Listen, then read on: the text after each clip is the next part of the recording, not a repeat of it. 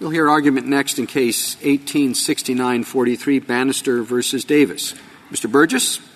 Thank you, Mr. Chief Justice, and may it please the Court. The Fifth Circuit's decision should be reversed for either of two independent reasons. First, a Rule 59e motion filed within 20 days of judgment is part of the first full opportunity to pursue habeas relief. It is not a second habeas application.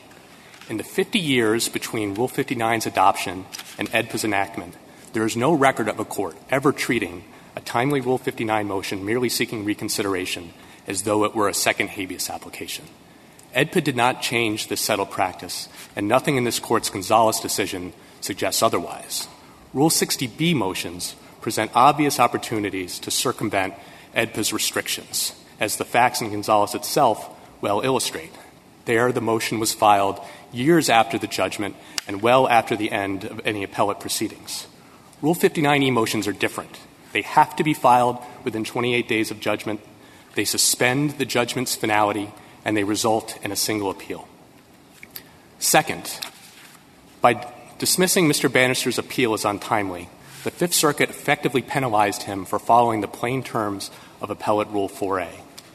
There is no basis in the rule or in AEDPA for retroactively recharacterizing a timely Rule 59e motion and treating it as though it were never filed for purposes of Rule 4a. On this issue, Texas and the United States notably rely on a new argument. Their position is that Mr. Bannister's Rule 59 motion shouldn't count because it wasn't filed properly. But the basic problem with that argument is there's no properly filed requirement in Rule 4a.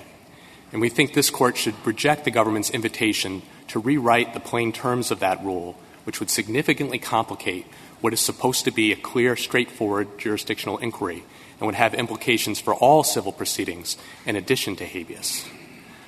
I'd like to start with our first argument. And on that issue, our rule is clear.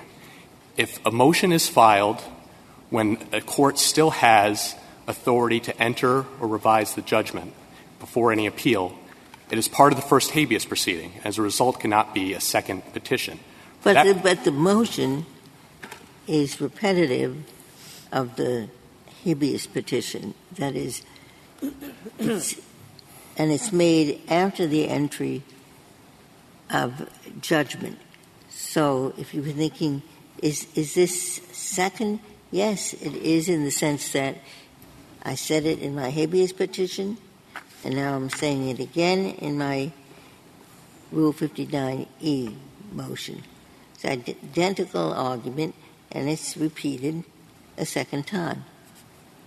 Right, but we think that can't be the test for what counts as being second or successive. The Court has noted that second or successive is a term of art, so not anything that is literally filed after the first application will be treated as second or successive. For example, an amended complaint is going to be presenting, claims that could be overlapping again. What if a pro se within the 28 days files what is styled as a petition, as a second petition? We think it probably should be characterized as a Rule 59e motion in that context to the extent it is seeking to alter or amend the judgment. So, no, we don't think that would be treated as being a second habeas application. It would have to meet the 28-day. It would have to meet the 28-day deadline, and, of course, it wouldn't have the sort of effect under Rule 4a for suspending the time to appeal, because to get that suspension effect, it actually has to be a motion. So basically what you're saying is that although AEDPA restricts the filing of a second or successive habeas petition, a prisoner can, in effect, file a second or successive habeas petition, indeed one that is styled as a habeas petition, so long as it's done within 28 days.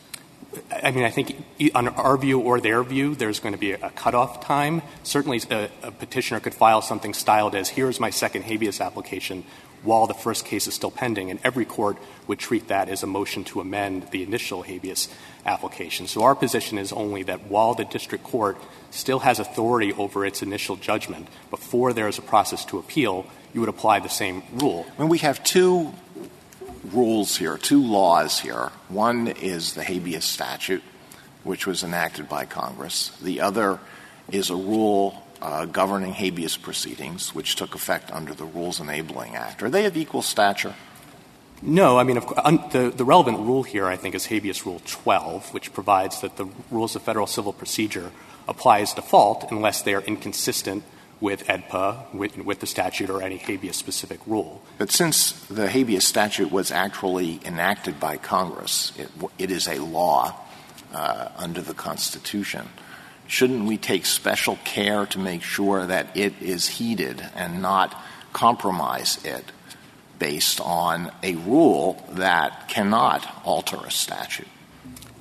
I certainly agree that the statute gets precedence, but you have to interpret the key term, second or successive. And on that term, this Court has recognized that that's a term of art that basically carried forward pre-AEDPA practice and precedent is sort of relevant to incorporating it. So AEDPA, no doubt, tightened the restrictions on when a second or successive application could be allowed, both sort of substantively in terms of when it would be allowed, and procedurally, you have to first go to the Court of Appeals and get preclearance. But in terms of what would count as being second or successive in the first place, that's a term of art that basically carries forward. And the other side has not disagreed with our proposition that there's just no evidence that Rule 59e motions merely seeking reconsideration were ever treated as successive petitions. But why would I'm sorry. I don't know if this is the same question Justice Alito was asking or that you answered, where things that are styled second habeas. But what if it is exactly the same thing? I mean, I think it may be fairly common with respect to pro se petitioners. They just take the habeas petition and put another cover on it and say 59E. Are you still going to treat that as not a second and successive habeas petition? I think our rule is within the 28 days when the Court still has authority and the filing of a motion can suspend the judgment, that no, we don't think that should be treated. How about putting the labels aside a moment? One could argue that restyling the first as a Rule 59E is a motion for reconsideration. But how about a totally new claim? One that indisputably is not a reconsideration motion, but a motion to amend, basically, to add a claim. Something like what happened in the one decision in those 50 years that did say that adding a due process claim was an abuse of the writ, okay? Right. It was not a proper 59E. It was an abuse of the writ because it was adding a new claim. What about that situation? So our position is that the right way to think about that is exactly that it is not a proper use of Rule 59E and that it is certainly going to fail for that reason, but it should not be treated as a second habeas application if it is filed within that time period. That's how the Third Circuit, for example, in the Blystone decision dealt with that situation. They said, no, this is styled as a Rule 59E motion. It was seeking to alter amended judgment and including adding new claims. We don't think that that's a second habeas petition, but of course you can't do that under Rule 59. Rule 59 is not something you're supposed to be using to raise new claims. Now, there is a fallback position. Chief Judge Boggs in the Sixth Circuit decision, and his approach was then adopted by the Ninth Circuit, which was to say that if you are basically you use the title Rule 59, but it's clear that's not what you're doing. You're using it to raise a wholly new claim. We think that that would be potentially inconsistent with AEDPA and abusive. And it would be jurisdictional, I guess, in the sense that it would not toll the statute of limitations or the time to appeal. If it were not a real Rule 59E motion, the one you just described. Yeah. Well, I think the question about whether it's going to suspend the judgment turns on just whether it is seeking Rule 59E relief in terms of whether it is actually seeking to alter or amend the judgment. And if it is also raising arguments that you just can't get under Rule 59, I think that is different. And this goes to our second argument, but our position is that even on this second piece, even if the motion were jurisdictionally barred, that does not mean that it was not filed and was not pending and was not disposed of as the language used by Rule 4. Well, before you get to that, can we come back to what we can or can't infer from pre-AEDPA practice? In those days, whether to entertain a second or successive petition was within the discretion of the district court. So how natural would it be for a district court in that situation upon receiving a 59E motion to say, before I get to this discretionary question about whether I would entertain this if it was a second or successive petition. I have to decide whether it is something that has to be considered that or can be considered a Rule 59e motion. Wouldn't there be a natural tendency for the judge just to jump to the final question about whether the judge is going to entertain it as a discretionary matter? I think that's quite right, but it supports our point because the discretion wasn't to be open-ended. Certainly after this Court's Coleman decision in 1986 dealing with the ends of justice standard, the idea, the plurality opinion of the Court said you had to make a plausible showing of actual innocence in order to bring the successive petition.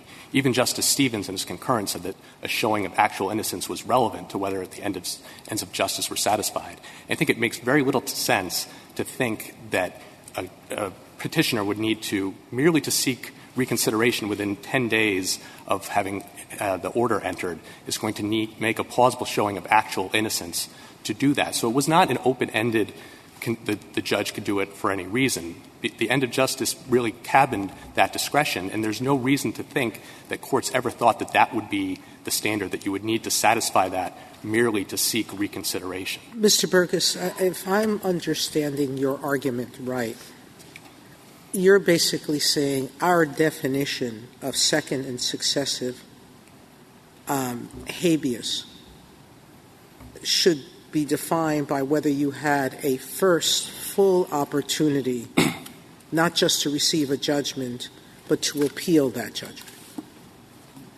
Yes. Yeah. That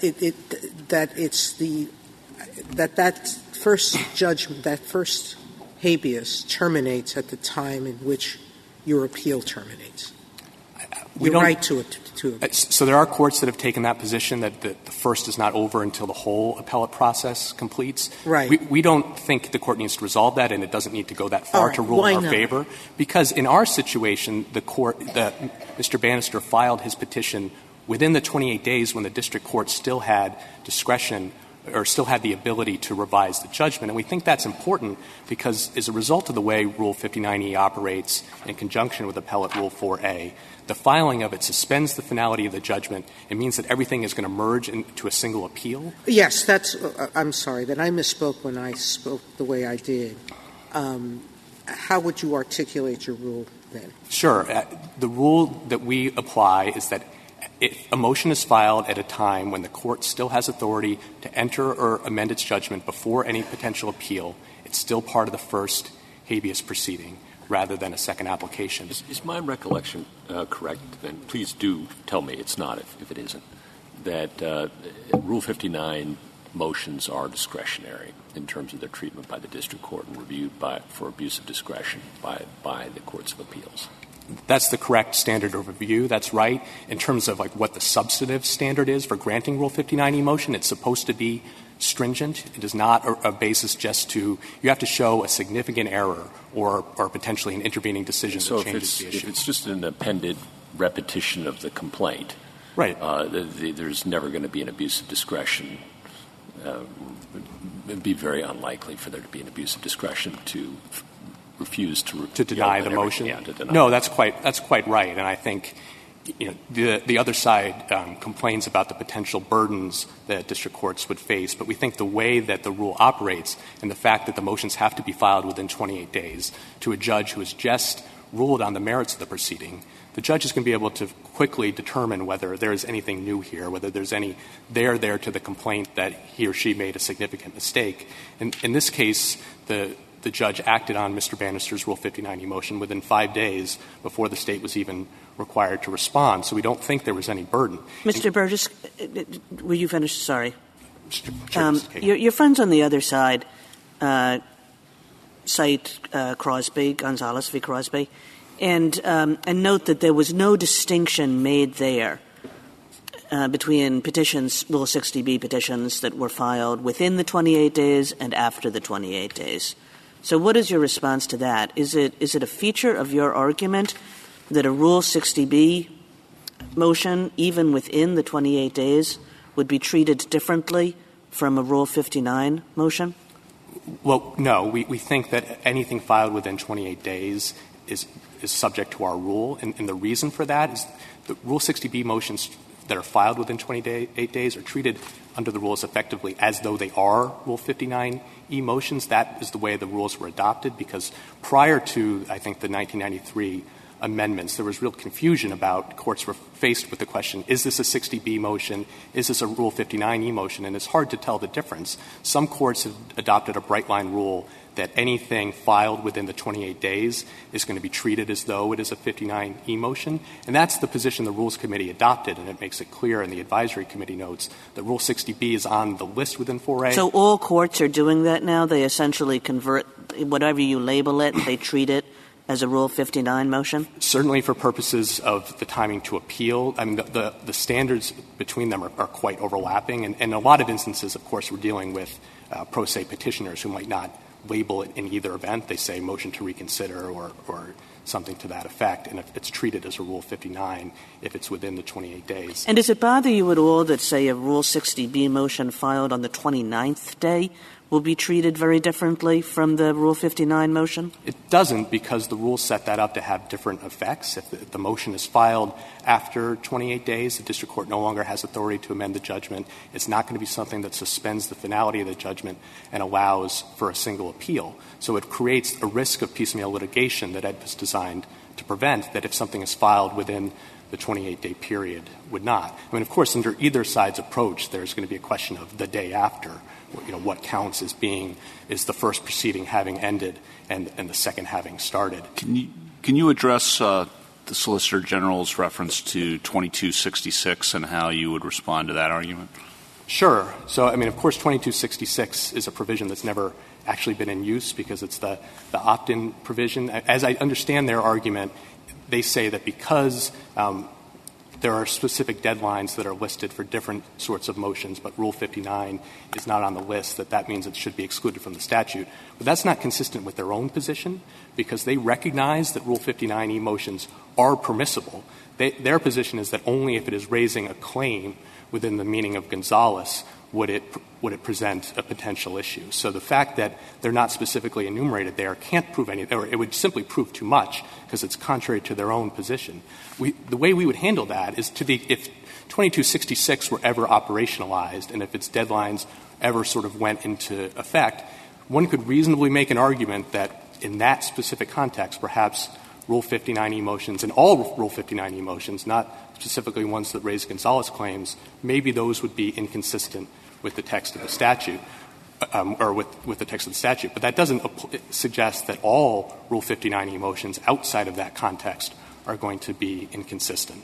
Why is your position favorable to habeas petitioners in general? Wouldn't it be easier for them just to ask for a certificate of appealability? Certainly they can do that. We think the reason, this Court has recognized in other contexts that Rule 59e motions are useful is because they provide an opportunity to quickly correct potential errors and to avoid the whole appeal process. Even in we acknowledge that those actual orders change in the outcome are rare, but less rare is a decision that clarifies the basis for the decision and might clarify the grounds for an appeal and make things go smoother. I think the flip side of that I do want to comment on is that we believe the other side's position is going to be much more inefficient, sort of perversely, even though that they argue that their approach is designed to streamline the habeas review process.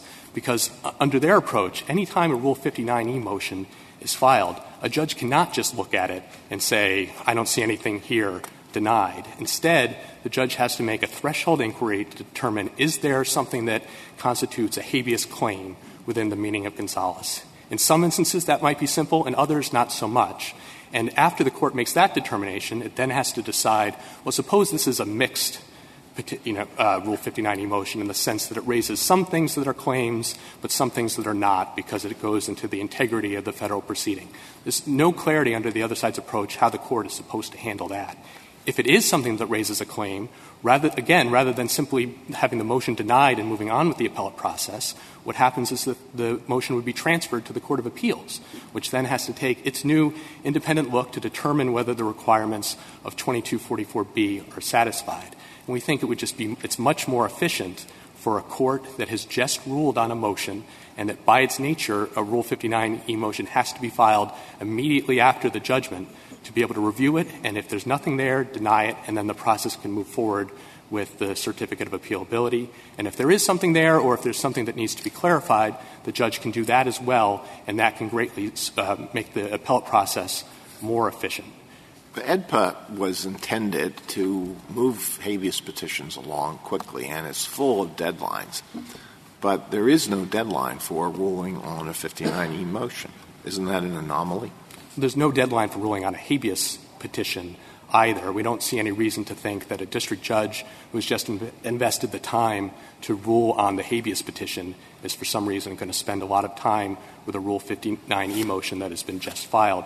And again, I keep emphasizing that it has to be filed promptly. That cannot be under Federal Rule of Civil Procedure 6B. There can be no extensions to the 28-day deadline for filing a Rule 59E motion. So there's no way to avoid it being something that moves quickly. And to return to the point I was making at the outset, that's quite different from the situation in Gonzales where you have a Rule 60B motion that can be filed years after the judgment and presents obvious opportunities to circumvent AEDPA's restrictions by reopening cases that would otherwise be closed unless you could satisfy 2244. And that's why we think Gonzales just does not speak to the key question here. There was no doubt that the first proceeding had ended. So the only question the Court faced was whether the 60B motion could be close enough, is similar enough to a new habeas application that would be inconsistent with the statute not to subject it to 2244B. Here the question is different. It's whether this motion is part of the first habeas proceeding, and it has always been treated that way. And we see no reason for no basis in AEDPA to displace that settled practice. I did want to turn again to our argument about Appellate Rule 4A, because I do want to emphasize that it is a distinct argument. We think that even if Section 2244B were relevant in the sense that it barred someone from pursuing 59E relief that raised a claim and prevented the district judge from acting upon it, it would not mean that Rule 4A did not apply to suspend the judgment. And the reason for that is that the relevant requirement is that the motion be filed, not that it be properly filed, not that it be filed in a court with jurisdiction. So under the plain text of the rule, if a motion is filed improperly in a court that lacks jurisdiction, it nonetheless has been filed because it was received, and it nonetheless has been disposed of. Rule 4A uses the term disposed of, not denied. If it used denied, it might be reasonable for the other side to argue that, well, the judge can't deny a motion that he doesn't have jurisdiction to entertain. But a judge quite clearly can dispose of a motion that was filed that the judge lacked jurisdiction to entertain. And we think it does not make sense to rewrite the plain terms of Appellate Rule 4A in a way that is going to make it such that individuals like Mr. Bannister, often pro se litigants who are following the plain terms of the text, are nonetheless lose their ability to pursue their first habeas appeal because a court a year after the motion was filed decides, well, this was actually close enough to a habeas petition that we're not going to give the benefit of Rule 4A and we are going to treat it as untimely. We don't think that is consistent with the statute. The Court has no further questions. I'll reserve till rebuttal. Thank you, counsel.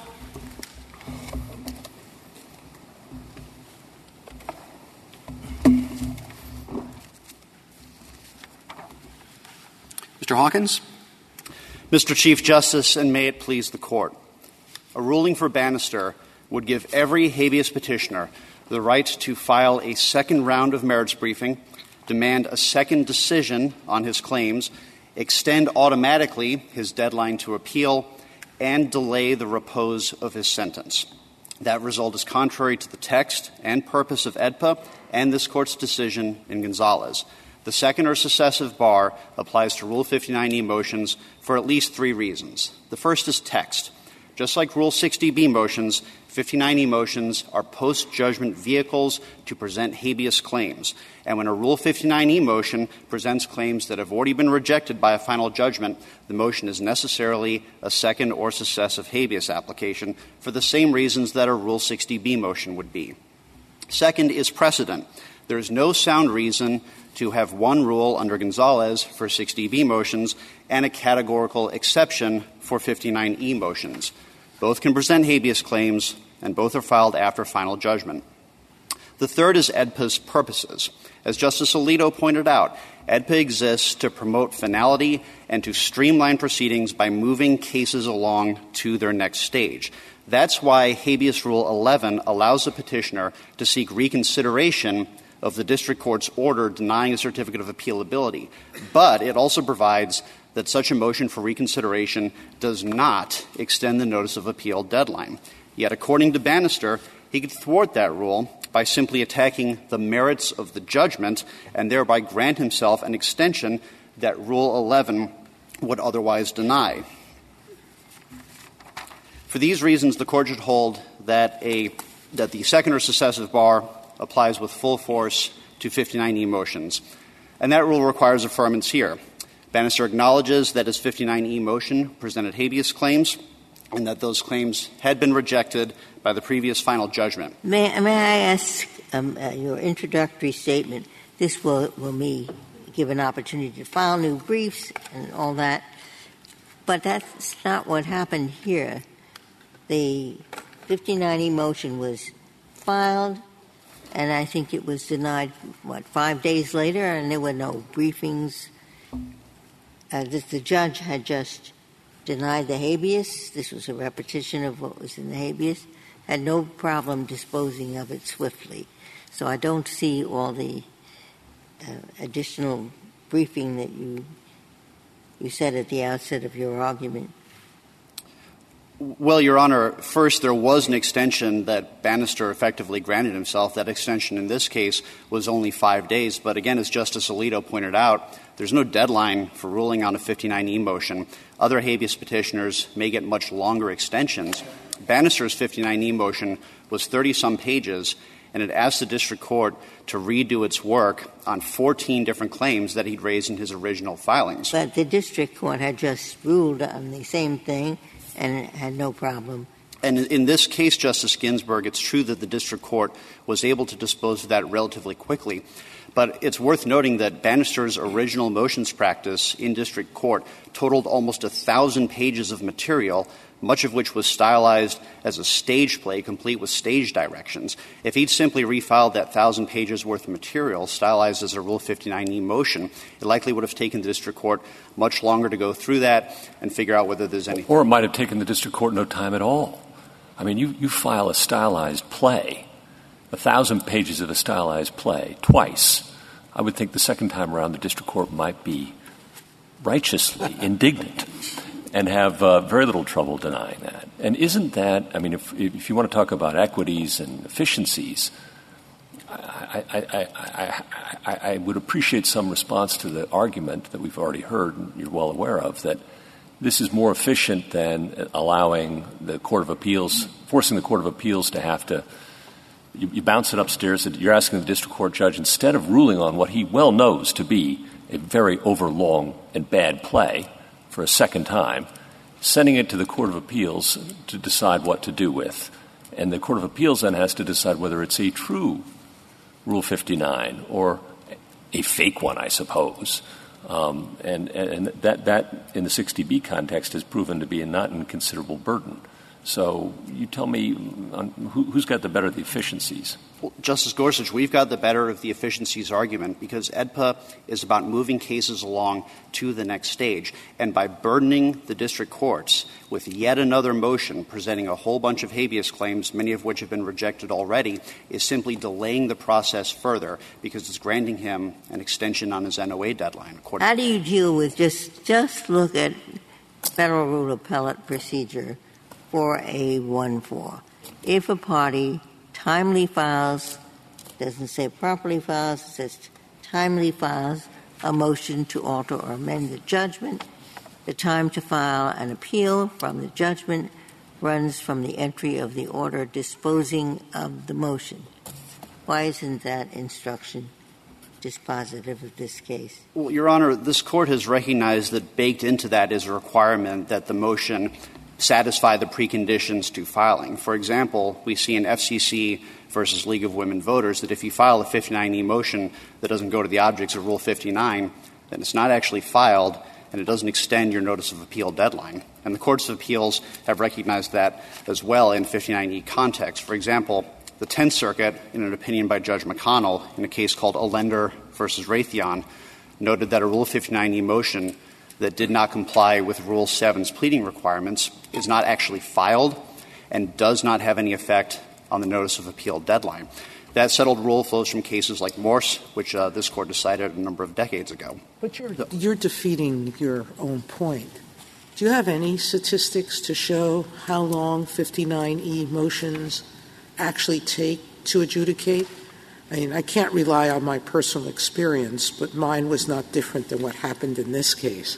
Very quick, that they were decisions. But do you have any proof that there's actually an abuse of 59E so that it extends the appeal time inordinately?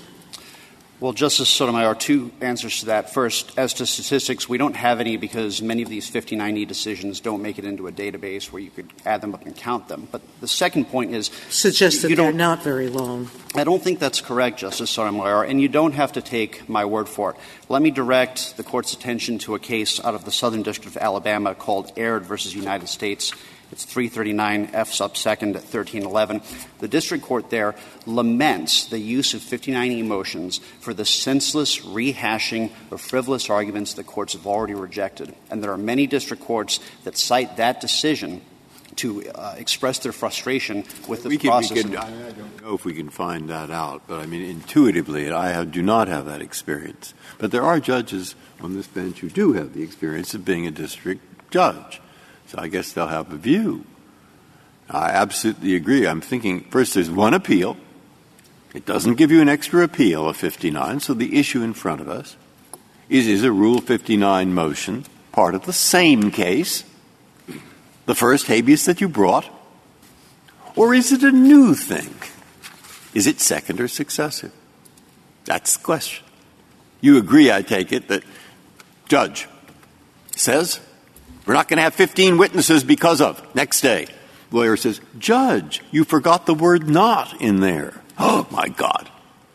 Now, everybody agrees that you should be able to do that. Right? Because that's before final judgment. Well, is that the reason? Or is it because it's an efficient way of getting the judge to correct his own errors? You don't have to answer that. But what I'm thinking of is you're right. That if 59 does about the same thing after the final judgment in 28 days, most of them will be dismissed. 28-day extension, 20-day extension. But let's look at the ones that are granted. Now, the judge says, my God, I made a mistake, etc. Which is more likely? Is it more likely if you keep those cases out of the Court of Appeals that the system is all going to take much longer because the guy's going to bring it up on appeal and everybody will have to deal with this kind of thing? Or is it going to be shorter if the person who made the decision deals with it initially? That was the last argument you heard. And I would have thought to have the judge who made the initial decision very quickly correct it will save time. Rather than saying, Judge, you are forbidden to correct what you see as a mistake of yourself. And we're going to go to the appeals court. Well, Justice Breyer, that was his argument, I think, and I think it was brought up again roughly, and I want to hear what the answer is. Well, Justice Breyer, a few things in response. Number one, to the extent there's a policy judgment that needs to be made here, Congress has made that in 2244B, and that's conclusive. To the extent that there are errors that the district court needs to correct. No, 2244B, I thought, has these words second or successive. And the issue in front of us is the 59B second or successive, or is it part of the same case? During a 28-day period, you can, it's not too late, get that judgment amended, and that's part of the same case. That's the issue. I don't see here the words decided. So I'd like you to go back to what I think was Justice Gorsuch's point, what I think was the last point raised here, and certainly was what my basic point was. Justice Breyer, if the concern is efficiency in correcting errors, Rule 60A allows the district court to correct clerical errors. The rule that we're advocating today I don't think would touch most of those cases to the extent you're saying there's a clerical error. We don't object to the district court fixing that because that's not a habeas claim. There are other things besides clerical errors, though, right? And what do we do? I guess what was instructive to me was the historian's brief, and that the difference between 60 and 59 is a dichotomy that's pretty ancient, and that trial courts have, since time out of mind, I guess, had the authority to amend their judgments to correct errors, not just clerical ones, but other significant ones that they wish to, so long as the court's in session. And that is the end of when it divests itself, when it finishes its term. That's when it goes off to the Court of Appeal. And that's what 59 and 60 were aimed to mimic. I think, Justice Gorsuch, the best place to draw that line is at the final judgment. In any civil litigation, the final judgment is what determines the parties' rights and obligations relative to one another. It can immediately form. I understand that. I understand that. But you have to, I'm asking you to deal with the history, which is that that's not the case. Right? The history was that after final judgment, so long as the trial court was sitting, it had an opportunity to fix its errors, substantive as well as clerical. And you've already admitted clerical. So why not really egregious errors as well? I would have thought that you would, if you're conceding clerical errors can be corrected during the equivalent of term of court, you'd want egregious ones too. Well, Your Honor, in enacting 2244, Congress made the decision that whatever the history might have been, it wants this going to the Court of Appeals. AEDPA does not just simply codify all the old abuse of the writ doctrine, as Justice Thomas wrote for the Court for his opinion in Magwood, Justice Scalia's opinion in McQuiggan versus Perkins. Well, I thought that was not the precedent of this Court, Mr. Hawkins, that with respect to the meaning of second and successive, as compared to many, many other things that AEDPA did that were departures from what had preceded it, but that with respect to the meaning of second and successive, this Court has said multiple times that we are going to look back to the history. And the history suggests what Justice Gorsuch says it did, that Rule 60 motions were treated very differently from Rule 59 motions.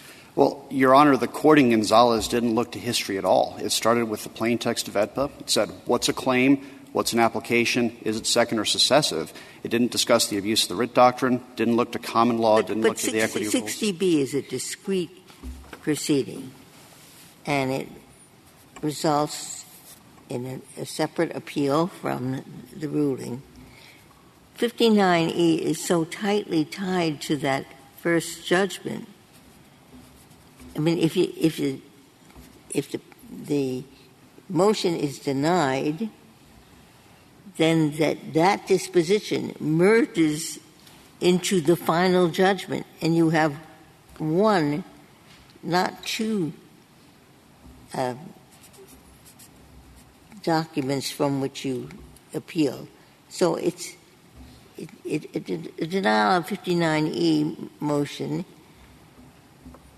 What you're left with is an appeal from the first habeas.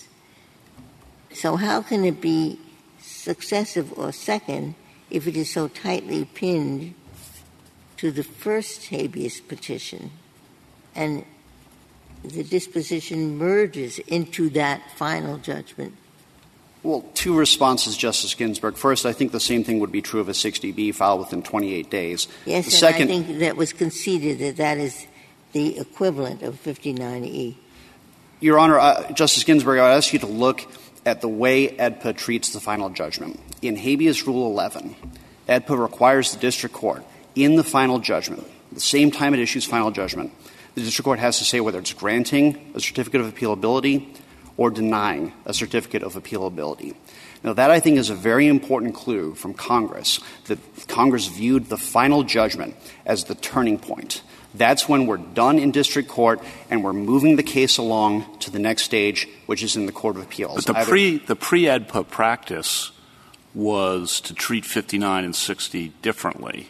So you would expect some clearer indication, I think, from Congress if they were going to upend that longstanding practice in repeating the second or successive language. And you started your argument by saying there's no difference between 59 and 60, but there's the 28-day time period and there is the pre-AEDPA history where the lower courts really did distinguish the two in this context. So how do you respond to that? Well, Justice Kavanaugh, I think that Congress did include text that clearly supplanted that, and it is the second or successive bar in Section 2244, which says that if you're filing a piece of paper that has habeas claims and it's second— How about an amended complaint, then? Justice Kavanaugh, an amended complaint is not a second or successive habeas application because it comes prior to final judgment. Our view is that the final judgment of the district court is the dividing line between prior or second. And that makes sense. The text of the statute says you've got something that's prior and something that's second or successive. There's got to be a dividing line between them somewhere. Well, why isn't the dividing line when the court has power over the case? The court still has power over the case at this point. It doesn't lose it until the time to appeal runs. Why isn't that the natural dividing line? This court still has this case. Because in a couple of answers, Justice Kagan. First, as I indicated earlier, Rule 11 is a clear signal that Congress views the final judgment as the turning point in the case out of the district court into the Court of Appeals. Second, it's a general rule of— But it's the final judgment that gets suspended, at least for appeal purposes. The finality is suspended. That's not correct, Justice Ginsburg. The final judgment in any civil case can be executed immediately. It's immediately a basis for collateral estoppel, for claim preclusion. Yes, but for purposes of appeal, it isn't. It is suspended for that purpose. No, that's also not correct, Justice Ginsburg. The deadline to appeal is suspended when a 59E is filed, but you can still file a notice of appeal immediately. That's covered by FRAP 4A, 4B. So the notion that there's any suspension of finality, I think, is a misnomer. That's not the correct way to look at it. Rule 4 is simply saying that if you file a 59E, your deadline to appeal is suspended. But in all other respects, that judgment is still final. It's still the basis of all the things that I indicated earlier. And within the meaning of Rule 11, that's the turning point, when we're done in district court and we're going on to the Court of Appeals. What do you do with the merger that this is treated? If the motion is denied, it merges into the final judgment. Well, Your Honor, I don't think that has any impact on my argument at all. In ordinary civil litigation, the merger principle means that the Court of Appeals is getting one appeal based on the final judgment, the denial of the 59E. In this case, the 59E is not actually filed in district court if it's a second or successive application because it didn't comply with 2244's routing mechanism, by which it needs permission from the Court of Appeals. So the district court has no jurisdiction to entertain it, cannot act on it, it's not filed. And at that point, it's effectively something the district court doesn't have jurisdiction. Do I have this right or not? In your view, on day 42, after the original complaint was filed and they had a trial and hearing and so forth, judgment comes in. The lawyer reads it. Next day, he files a piece of paper. Your Honor, the judgment says X. All the evidence was the other way. You must have skipped those pages. And if you go back to the state court, it was the opposite. The judge looks at it and says, my God, he's right. I would like to change this. And you're saying, too bad. Too bad. You can't change it. The only thing to do is to go to the Court of Appeals on the first one, on the first judgment before he wants to change it, and he can't. And we'll have the Court of Appeals change it. Is that what your view is? Not quite, Justice Breyer. My view is this. That piece of paper that Your Honor is talking about has to be routed through the Court of Appeals in order for the district court to entertain it. But I'm not saying that AEDPA divests district courts of their inherent power. I didn't say that. I just said that if I take your argument, then you see what the point of my example was, that this is a pretty good waste of time, and that's why we have Rule 59 to prevent those wastes of time. That's my argument. And that's what I want to hear you respond to, if that's okay. May I respond, Mr. Chief Justice? Sure. Well, Your Honor, as I indicated earlier, to the extent there's a policy judgment being made here, Congress has clearly determined that it wants these going to the Court of Appeals. Congress was surely aware that there may be instances in which the district court could quickly and easily dispose of a second or successive application, whether it's a 60B, a 59E, a 2241, or anything else. Congress made that decision for us. Thank you, counsel. Thank you.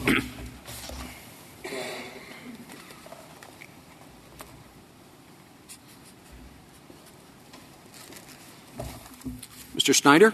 Mr. Chief Justice, and may it please the Court. Justice Breyer, I'd like to start with the last question that you asked, and then I'd entertain any other questions. To the extent that what you're doing here is you're making a practical determination, I think it's relevant that while Petitioner says that his rule will allow courts to correct obvious errors, he has not identified a single case since AEDPA was enacted in which a district court has actually granted a Rule 59e motion in this posture. And his amici say that this happens regularly, but they've identified just 3 cases in more than 20 years in which it's actually occurred. In one of those cases, the district court could have actually granted that motion under our rule. And in the other 2, the Court of Appeals could have entertained exactly the same arguments. So the benefits of his rule are largely hypothetical and quite minimal. And on the other side of that ledger, you have Rule 59e motions being filed regularly in last year it was 22,000 habeas and Section 2255 motions filed in the federal district courts. And so even if it only takes a few days for a judge to read through the 25-page motion and say, okay, I've thought about these before, I'm not persuaded by any of these arguments, over the entire course of those 22,000 cases, that burden is going to outweigh the benefits. 59E is not wildly successful in any context, so your argument is really an argument against 59E. I mean, I don't know that there's statistics that say it's any less successful or significantly less successful in this context. So, Your Honor, I think that the key distinction is that in the context of habeas, when you're talking largely about pro se litigants, you're dealing with people who don't have the same constraints in terms of the motions that they're willing to file as regular litigants. A regular litigant has to pay a lawyer to file that motion. And if there's no chance that that motion is going to be granted, they just don't file it. In this context, though, the upshot of Petitioner's rule — I don't know if that's true, but keep going. So there may be some that are not meritorious, but they're going to be — Lawyers sure have incentive to file them, don't they?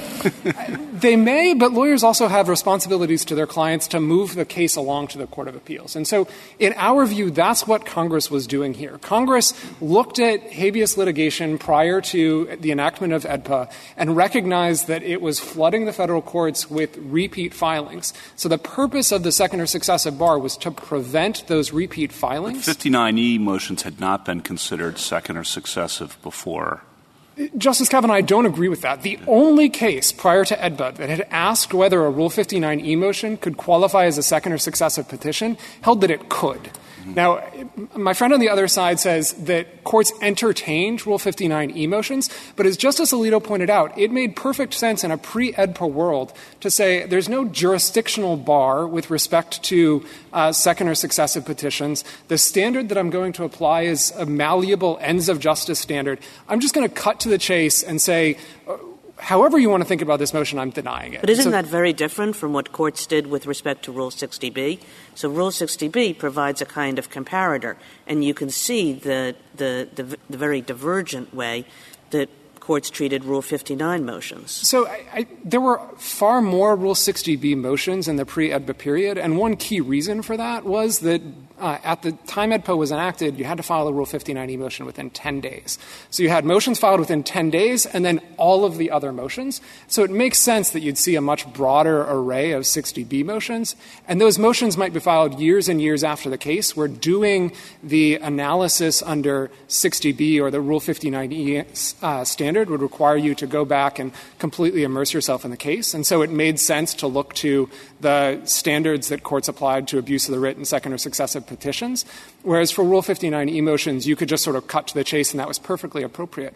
I think it's significant that what Congress did in AEDPA was change that. Congress said we're no longer going to use this malleable ends of justice standard.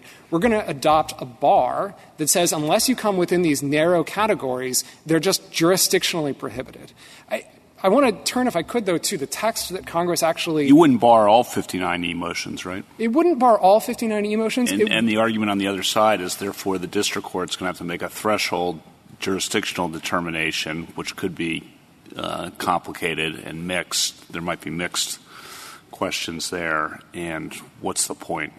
So, Your Honor, in Gonzalez, this Court said that making that determination in most cases would be relatively simple. That's at page 532 of the opinion. And I think that's been borne out. There are a couple of reasons for that. One is that this goes to the mixed petitions argument. As the Court said in Gonzalez, the question is whether the filing or the submission contains one or more claims. So you don't have to go through the entire submission and figure out, is this a claim, is that a claim? Once you find one claim, then you have an application and it has to go through the second or successive bar. The other thing that I'd say about that is that my friend has suggested that perhaps Rule 59 motions that present new claims would somehow be treated differently from other Rule 59 motions. So once you make that concession, I think the idea that their rule is a perfectly clear rule sort of goes out the window, because you're going to have to decide whether the arguments that you're making in the Rule 59e motion are so similar to the arguments that you made before. I think their main argument was that would not be a proper 59e motion. It would not be a successful, 59e motion. I think that was their main argument in response to that. I think that's fair, Your Honor.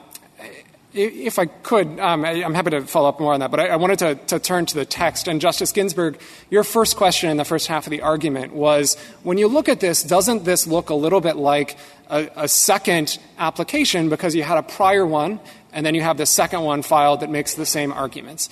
And what my friend on the other side said, and what I think you will find every single time that he touches on this point in the brief, is he says, no, it's not a second application because the prior proceeding has not finished. And with respect, that's just not what the statute says. The statute in Section 2250 or 2244B says that the way you draw this line is you look at whether there's a second or successive application by asking whether there was a prior application, not a prior proceeding. And so here there clearly was a prior application. That application was denied.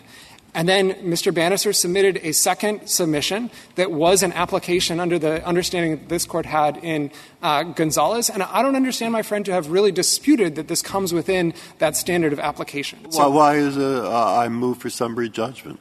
Denied. Now, I can't go ahead with the trial, make the same motion to win on the merits? They're successive.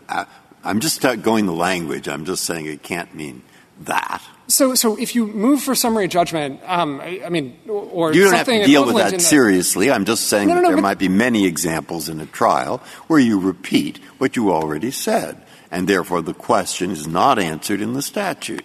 Is it still part of the same case, or is it a new thing? Well, Your Honor, though, you're eliding again, respectfully, you're eliding again the distinction between — it's not the same case. It's whether it's part of the same proceeding — or, it's not the proceeding. It's whether it's part of the same application. So the motion for summary judgment says you should grant my complaint in this case. You should award me relief on my complaint, but it's still going to that complaint. Once that complaint has been adjudicated, once you have a final decision on the habeas application, Gonzalez says that a subsequent filing that says that that determination was wrong is also an application. And I don't know how you can think of that as anything other than a second or successive application, because you already have the I guess prior. I don't know how, if you draw the line there, you deal with an amended application. An amendment can be, significantly different. That's true, Your Honor, and the statute expressly provides for that. In Section 2242, Congress says that you can amend a habeas petition in accordance with the applicable civil rules. So that provides for amendments, and it makes clear that that amendment still goes to the same application. There's no similar carve-out for Rule 59e. And if I could, I want to make sure I get to the Section 2266 question that you asked about, Justice Kavanaugh, because I think it's related. In that section, Congress went through and laid out — it looked very carefully at capital cases where it wanted to move the proceedings along, and it laid out deadlines for every one of the motions that it thought could be filed in every habeas case. Just incredibly detailed there, and it said nothing at all about Rule 59e. Now my friend says that our argument is over-inclusive because it doesn't say — because we acknowledge that you can file Rule 59e motions in some cases where they don't actually make habeas claims. But just to be clear, our argument is more modest. It's not that because Section Section 2266 doesn't mention Rule 59e motions. They're categorically prohibited.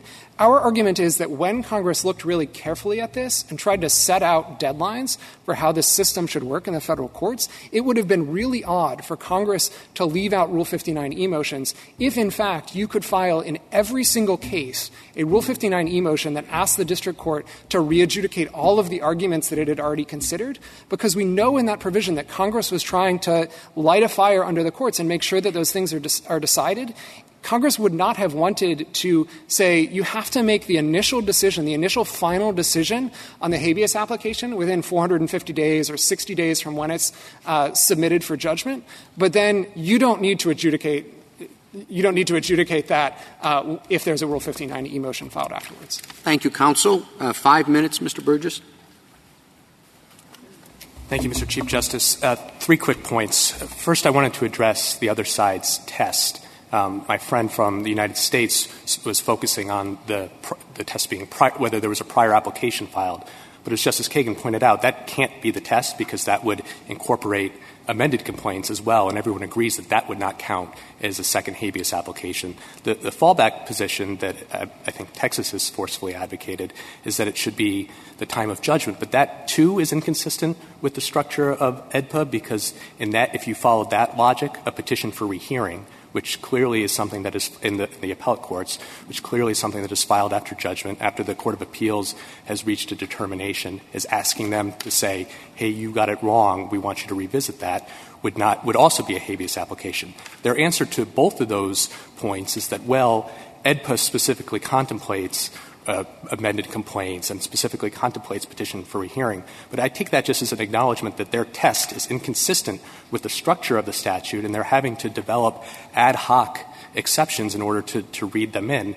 And remember, under habeas Rule 12, the Federal Rules of Civil Procedure, as a default, apply in habeas proceedings. You have to demonstrate an inconsistency with the statute. So the fact that AEDPA doesn't specifically call them out and recognize Rule 50E motions does not establish an inconsistency.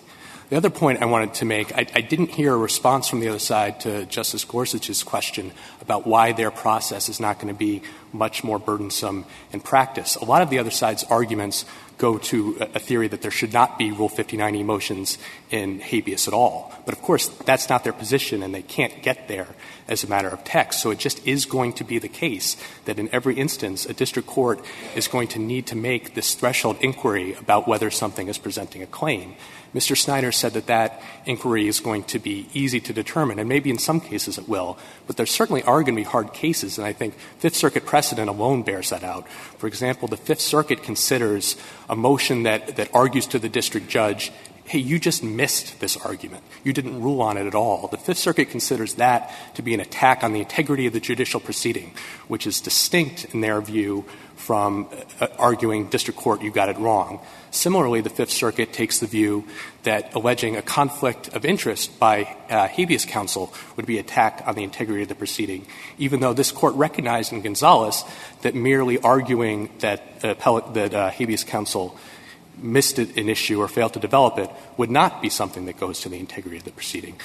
The point is not whether the Fifth Circuit is right or wrong about those classifications, but that there are boundary cases and that it can be difficult, and to require a district court to make those threshold determinations and then potentially to have a court of appeals make a different determination about it is going to be much less efficient, is going to create real uncertainty about rules that are supposed to be clear and are linked to the time to appeal. And the last point I'd like to make is with regard to Rule 4A and to Texas's argument about that. Their argument, as I understand it, relies on examples that exclusively involve instances that are not seeking genuine Rule 59e relief, and you need to look beyond the pleading to at least that extent. But that requirement comes right in the text of the rule itself. It has to be a motion under Rule 59e to alter or amend the judgment. If you title something Rule 59e and then you ask for attorney's fees, or you title it Rule 59e and say, I want an extension, but you don't actually ask to alter or amend the judgment, it doesn't satisfy the plain text of the rule. But Texas has expressly conceded, this is at page 44 of their brief, that Mr. Bannister did file a true Rule 59e motion. They just think it should be subject to Section 2244B. But even if it is, that doesn't mean that the motion wasn't filed, that it was a true Rule 59e motion seeking that relief, and that is all that Rule 4a requires. If the Court has no further questions, we ask you to reverse. Thank you, counsel. Case is submitted.